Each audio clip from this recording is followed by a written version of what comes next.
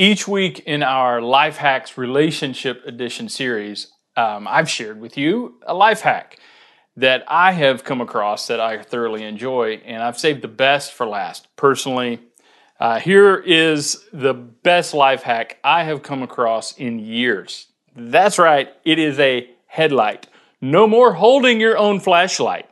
You can go hands-free with this nifty little headlight here. It's very bright too. Let me show you, just in case you're wanting to, check it out here. Look at that. That is a life hack. Hands-free, you can do small projects, you can paint, trim, up close, anything that you want to see real up close. You know what it does? It eases the strain on your eyes. And man, and it looks cool too. So I wear this thing around the house way too often, and it's kind of an ongoing joke. Like, Dad's got his light on again, and you can make fun of me if you want. Once you buy one of these, and it can be bought where any quality headlight products are sold, you'll agree with me. It's a great life hack. Last week, Eric Waldrop, our executive pastor here at the Summit, did a phenomenal job talking to us about how to make every relationship great. Now, what we're going to talk about today as we wrap up the series relates to that, but a little bit different. What we're going to talk about today is how to get what you really want in every relationship. And there's a life hack that we're going to get to in just a little while that's going to give you everything you need to know to get what you really want. And here's what you really want. I'll just go ahead and tell you. What you really want, what I really want, what we all really want from every relationship, from any relationship, even if we're not aware it's what we want, is to be great. To be great. Again, last week we talked about how to make relationships great. This week, we're going to talk about the fact that what I want out of every one of my relationships and what you want in every one of your relationships, whether we realize it or not, is for people to see us as great. I want to be a great dad. I want to be a great husband. I want to be a great pastor. I want to be a great friend. So we just want to be great. A great parent, a great spouse, a great sibling, a great neighbor, a great coworker, a great boss, a great citizen. We just want to be great human beings in every relationship. And we want people to look at us and think we're great. In fact, we take this so far, and a lot of times we don't even realize we're doing this, is we try to associate ourselves with people who think we're great. We want to be around people who think we're great, and we tend to avoid people who don't think we're great or realize we're not all that great sometimes. But I'm telling you, what I want and what you want, what we all want, is to be great people and for other people to look at us and think we're great. I don't know if you've ever noticed at a funeral or at a memorial service, one of the things that happens at every funeral I've ever been to is that the family, the minister, whomever has the microphone or has the attention at the podium, is talking about the deceased person and how great they were. How great they were. It's just automatic. It's interesting. Even if they weren't all that great. Have you ever had the moment where you're at a funeral and, someone is being praised and lauded as great and they're so awesome and great and you're going, I didn't remember them quite like that. I don't think we're quite as great as everyone is saying. The truth is, at our funerals, we will all be greater than we really were. So some of you are like, great, I can't wait to die. No. And listen, there's nothing wrong with that. We want to praise each other. We want to lift each other up, and it's a great thing. But if you will listen to how people are described as great at a funeral, what you'll pick up on is that people are described as great, according to what they did. According to what they did. So people will describe what they did and then conclude, they were so great. They were so awesome. I want you to notice something. There is a correlation, there is a connection between being and doing. There is a correlation between being great and doing things that bring greatness. In fact, let me just say it like this. Being great is about doing the things that bring greatness. I'll say it again. Just let this sink in. Being great, and I want to be great and you want to be great. It's what we really want. It's what we're really after, whether we realize it or not. But being great is all about doing the things that bring about greatness. Now, time out real quick.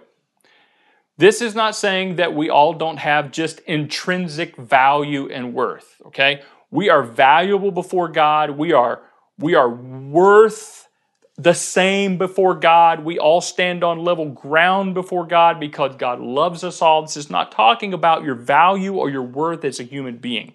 We're talking about the difference between people who become great and people who do not become great. Being great is really about doing the things that bring greatness. And what I've come to realize is that almost everyone wants to be great, but very few people want to do the things that bring about greatness. So if you're at a funeral and you listen, as people are described, they were such a great spouse. They were such a great dad, a great mom, a great husband, a great wife, a great friend, a great partner in crime, whatever, a great employee, employer, a great neighbor, a great person. You will hear that greatness qualified by what they did to make them great, what they did to become great. Now that's very important because what we're going to talk about in the next few minutes is what makes us great in our relationships.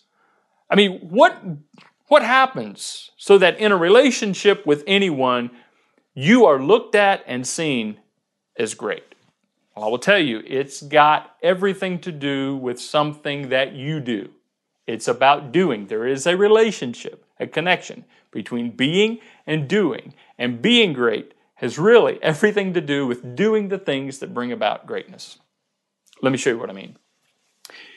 In the first century, in Jesus' ministry, one day, a mom, and this is Mother's Day weekend that we're doing this together, a mom came to Jesus and asked Jesus what it would take for her boys, her two sons, her two boys to have a position or an opportunity of greatness. Yeah, it was the mother of James and John. And we're not quite sure if she acted on her own or if James and John, two of Jesus' closest disciples, kind of put their mom up to this and say, hey, Mom, we're a little embarrassed. Could you ask Jesus for us? Could you, Mom, if you ask, Jesus will listen to you, Because, moms have a way of saying things and getting people's attention. So we're not quite sure, what motivated this.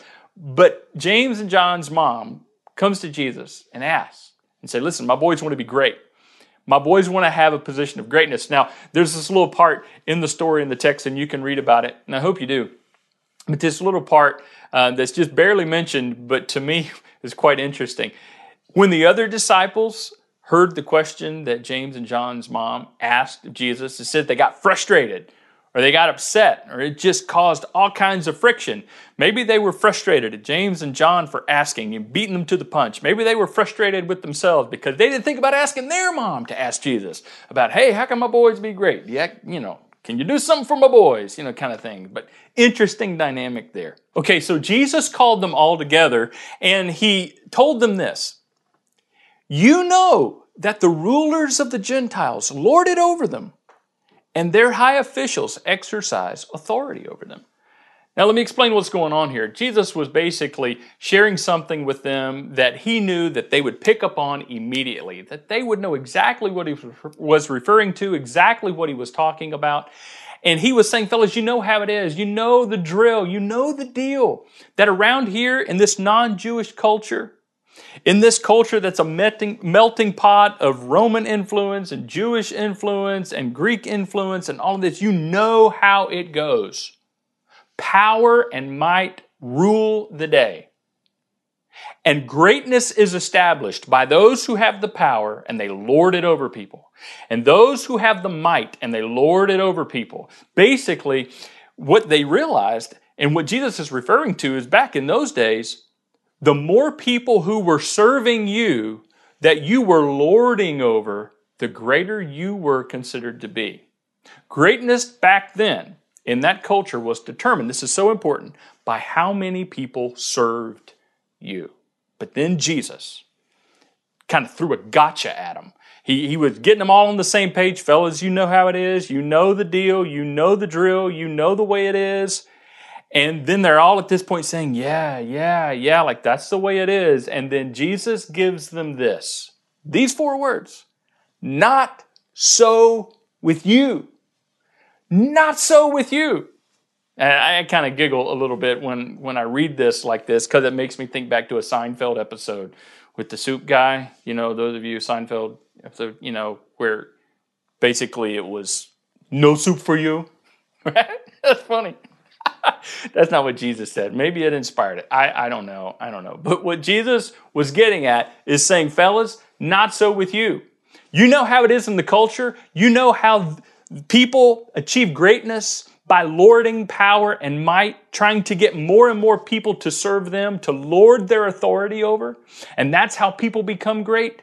That's not the way it's going to be with you guys, because you're my followers. And that's not the way I do things. It's not the way I want you to do things. Not so with you. And if you're a follower of Jesus, He's talking to you. He's talking to me. He's talking to us.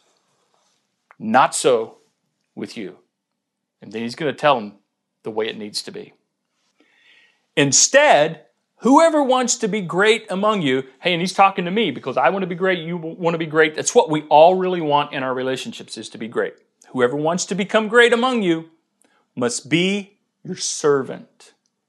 Just as the Son of Man, and He's referring to Himself now, Jesus, just as the Son of Man, did not come to be served, but to serve, and to give His life as a ransom for many. Do you see what Jesus is saying? In a culture, in a context, how familiar does this sound? Where the more people who were serving you determined how great you were. In a culture like that, sounds familiar, huh? Jesus said, not so with you.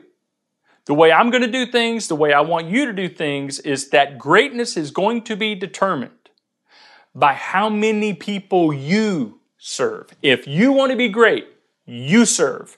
And the greater you are, the more serving you'll be doing. And the more serving you'll be doing, the greater you will become, because there is a relationship between being and doing. And if you want to be great, you need to do the things that bring greatness. And serving, Jesus said, putting other people's needs above your own, is how to achieve true greatness. And that's how Jesus modeled it. Now, a little bit later on, a few decades later, the Apostle Paul was writing to a group of Christ followers in Philippi, and he picked up on this theme.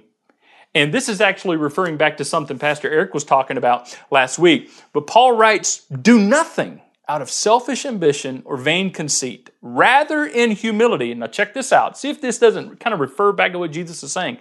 Value others above yourself. Value other people above yourself. Put them before you. Not looking to your own interest, but each of you to the interests of the others. And then he gives them an example. Paul's saying, now this is a lot to take in. It's a lot to swallow. I know this is easier said than done. But basically, Paul says, I'm asking you to be like Jesus. And he goes on. He says, in your relationships with one another, I want to be great. You want to be great in all our relationships. So in our relationships, have the same mindset as Christ Jesus. I want you to be like Jesus. I want you to think like Jesus. I want you to do the things that Jesus did. And then he explains what he means. Jesus made himself nothing by taking the very nature of a servant. Then he goes on. Jesus humbled himself. Do you see this? Do you see how these things relate? Right? If you want to be great, Jesus said, it's not about how many people serve you. It's about how many people you serve. Because the more you serve, the greater you will be. There's a relationship. And then Paul takes it a step further and just to people like me and you and says, and you need to be like Jesus, who did not come to be served. And listen, had he come to be served, who could have blamed him? He's the Son of God. But he did not come to be served. He came to serve others. He came to serve others. So to be great, it's not about how smart you are, how hard you work, even though that's important. Being great is not about getting ahead. It's not about how right you are. It's not about how much money you have, how gifted you are, how skilled you are. It's not about how many people work for you or answer to you. Nope. Jesus' definition of greatness, which is the definition that really matters, is about how humble you are, how much of a servant you are, how often you and how much you and I lift others up. Okay, so let me give you the life hack. The life hack that comes right out of this is crystal clear, in my opinion. Now, let me just warn you, though, this life hack may sound a little bit harsh. In fact, it may sound insensitive. You might even say it sounds a little rude, but that's not the intention. So don't hear this life hack. Hear me well. Do not take this with an attitude. Do not hear it or receive it with an attitude, because I'm not giving it to you with an attitude, okay? That it's not meant to be rude or combative in any way, but it's meant to be something that you won't forget and that will stick with all of us. So here's the life hack based upon what Jesus taught us about what greatness really is and how we become great. Here's the life hack. Get over yourself. Get over yourself. See what I mean? Get over yourself. Just sit with that. I mean, pay attention. If you're feeling a little bit defensive, like, what? You don't have the right, and what do you mean? Whoa, whoa, whoa, whoa. Your defensiveness and my defensiveness to this challenge, which is just a really clear, concise way of applying and summarizing what Jesus was saying. It's not about your interests, it's about their interests. It's not about you establishing your own greatness, it's about you lifting others up and serving them and meeting their needs, and that's what really makes you great. It's just a way of summarizing all of that. Now here's the deal. You can't go around telling people this. You can't go around saying, hey, you get over yourself. You get over yourself. Husbands and wives, it's not a good way to talk to each other. It's not a good thing to say, even though we do need to tell our children from time to time. But you don't want to go around just, laying that out there to your kids. And kids, you certainly don't want to be yelling that to your parents or to your friends or neighbors. It can come across rude. But what you can do is tell yourself. What you can do, and what I can do, is look in the mirror and say, you know what, I need to get over myself. Hey, Jonathan, get over yourself. Get over yourself. Because it's not just about what you want. It's not just about what you think and what you do or what you have done or what you say or what you have said. It's not just about focusing on you. It's not just about your needs.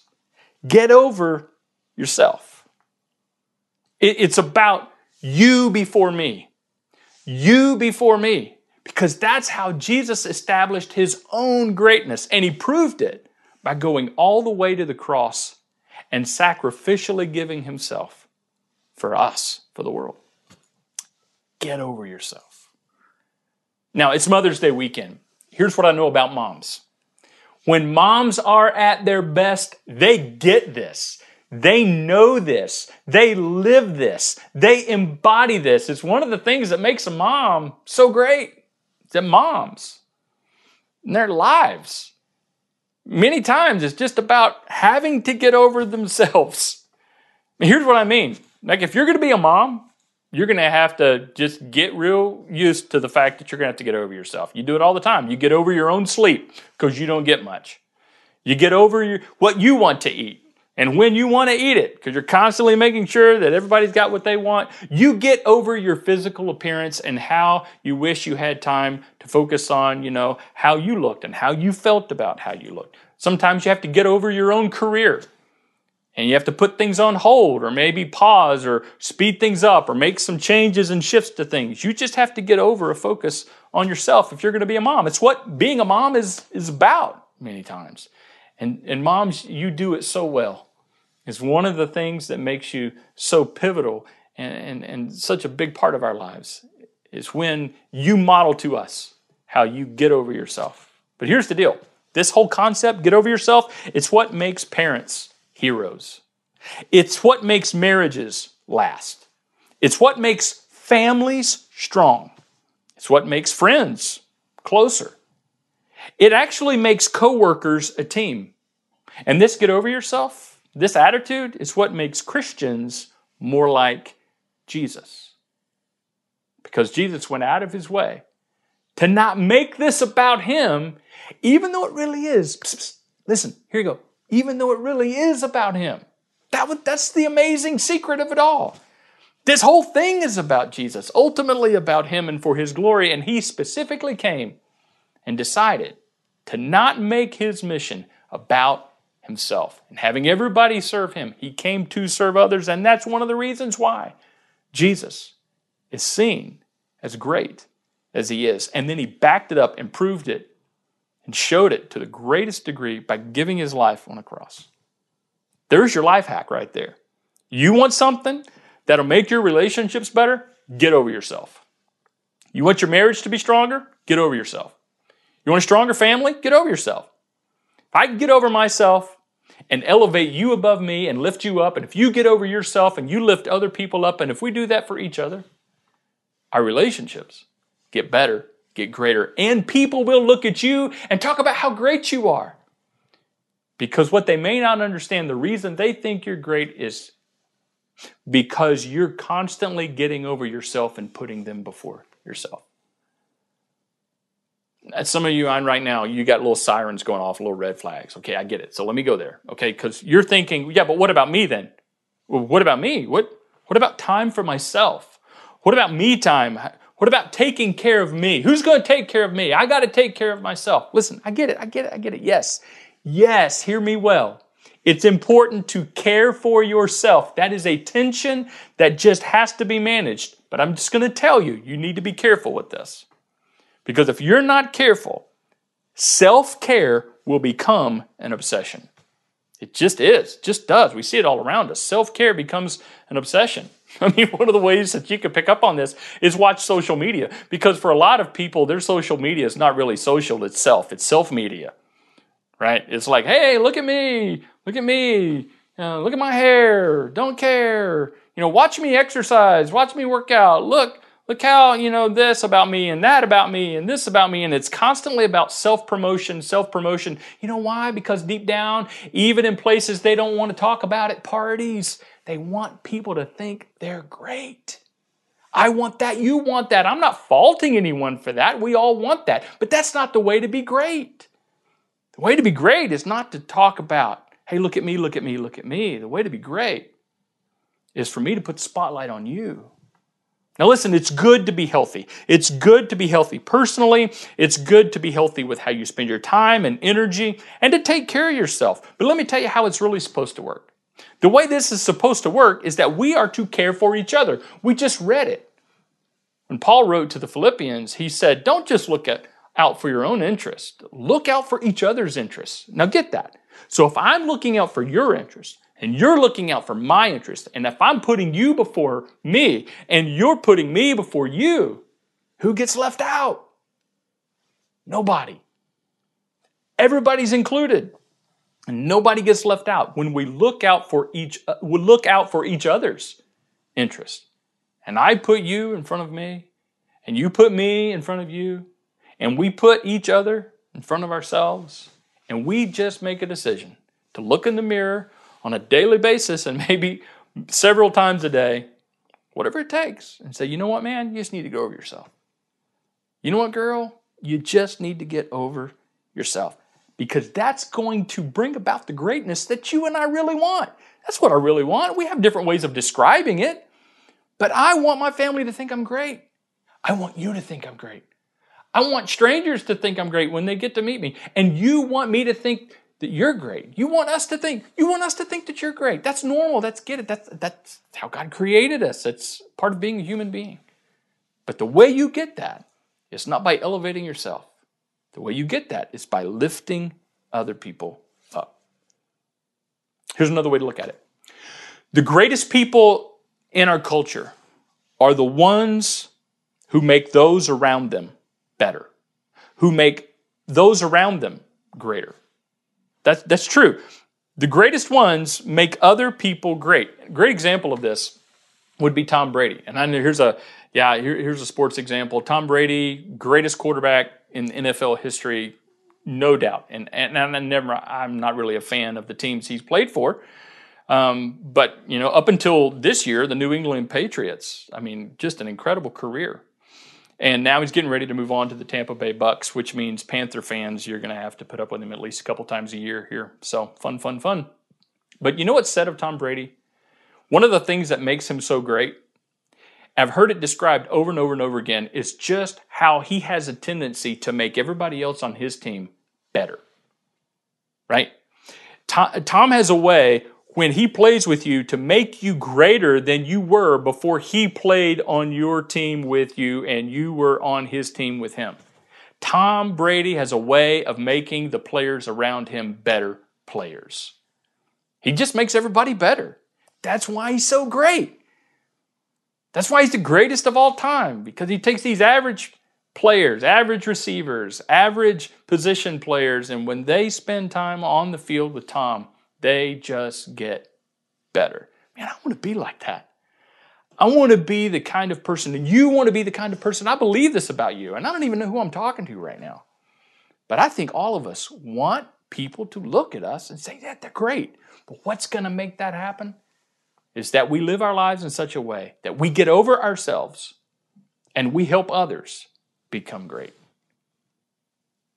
There's a question that my wife Donna has asked for years. And this, she would ask it over and over again. And for years, I didn't notice it. And I don't know how I didn't pick up on this, but even though I was the beneficiary of it. And it wasn't probably until a couple of years ago when we were watching one of what has become one of our favorite TV shows, New Amsterdam. Great show. Great character development and all this.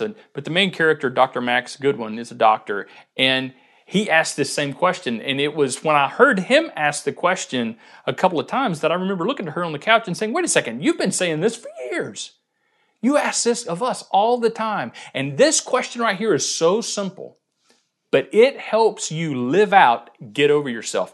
And reflecting back, this is one of the reasons why my wife is so great. Not just in my eyes, but in our family's eyes. And I'll brag on her, in the eyes of many people. Here's the question. If you learn to ask this question, it'll help you get over yourself and experience this life hack. How can I help? You watch New Amsterdam, Dr. Max Goodwin is asking this question all the time. He walks into a difficult situation and he says, hey, how can I help? And Donna has asked this question for years. Hey, sweetie, what can I do to help? How can I help you today? How can I help? Isn't that what Jesus did? Did Jesus show up on earth and go, okay, how can I help? But isn't that the mark of greatness? I mean, imagine if that was just the theme of how we lived. We were constantly going to each other saying, hey, how can I help? How can I help? What if it's something that we said and then something we did, and what if we meant it and followed through on it? Hey, how can I help? How can I help you be greater? How can I help you be better? How can I help you solve problems? How can I help you meet needs? How can I help you become great? Because if I help you become great, and you help me become great, and we help each other become great, do you know what we're going to conclude about one another? Man, they're great. If that's what I want, and that's what you want. Hey, by the way, we could take this at a different angle. Do you know that as a church, that's really what we're about, is looking at our community and saying, hey, how can we help? We see this problem. We see this need. How can we help? We see this crisis. How can we help? Because we want to make our community greater. And the greater we make our community, the greater we make the people whose lives we touch, then it's only inevitable. They're going to look at our church and say, that's a great church. Not because they agree with what we believe or that they've even experienced one of our services, but because we looked at them and we put their needs above our own and we help them get better, help them grow greater. That's how you achieve greatness. You get over yourself. How can I help? How can I help? Okay, before we sign off, let's review. Let me put up here all of the life hacks in this relationship edition. I mean, just look at this. You might want to pause this so you can screenshot this, take a picture of this. The tattoo would be way too busy, so don't try to tattoo all this. But put it somewhere where you'll look at it and remember it. Week 1, life hack. Love is a choice. So decide, make the decision. Week 2, be first. Be first to do the things that you should do. Be first to apologize. Be first to say, I'm sorry. Be first to put the other person first. Be first to listen. Week 3, last week, don't give up. Don't give up. Way too many people give up before the relationship gets great. They give up before the relationship gets better. They give up before there's healing. They give up before they can see what God wants to do in these relationships that we have. Don't give up. And today, week 4, get over yourself. Just get over yourself. You can't go around telling other people that, but you can look in the mirror and you can tell you that. And you can listen to yourself, and I'll listen to myself. Get over ourselves. And if we will do these things, these life hacks, okay, these things aren't easy, but they're simple. And if we will do these things, all of our relationships, any of our relationships, get better, get stronger. And you'll be happier, and God will be honored. There's nothing wrong with that. Let's pray. Father, thank you so much for these life hacks. Thank you for the principles in your word, the stories, the challenges, even the commands that you gave us to make these very clear. So help me. Help me to make the choice to love. Help me to just choose to be first. Help me to decide to not give up. And help me to get over myself. And help me to lead the way. And help us all to do that. And as we apply these life hacks, even though relationships are not easy, boy, it sure is a much more simple way to go through these things called relationships that can get so ridiculously and unnecessarily complex. Because these things are built on your principles and your truth, and you know how to make relationships great more than any of us. So may we listen to you and apply these things in Jesus' name. Amen.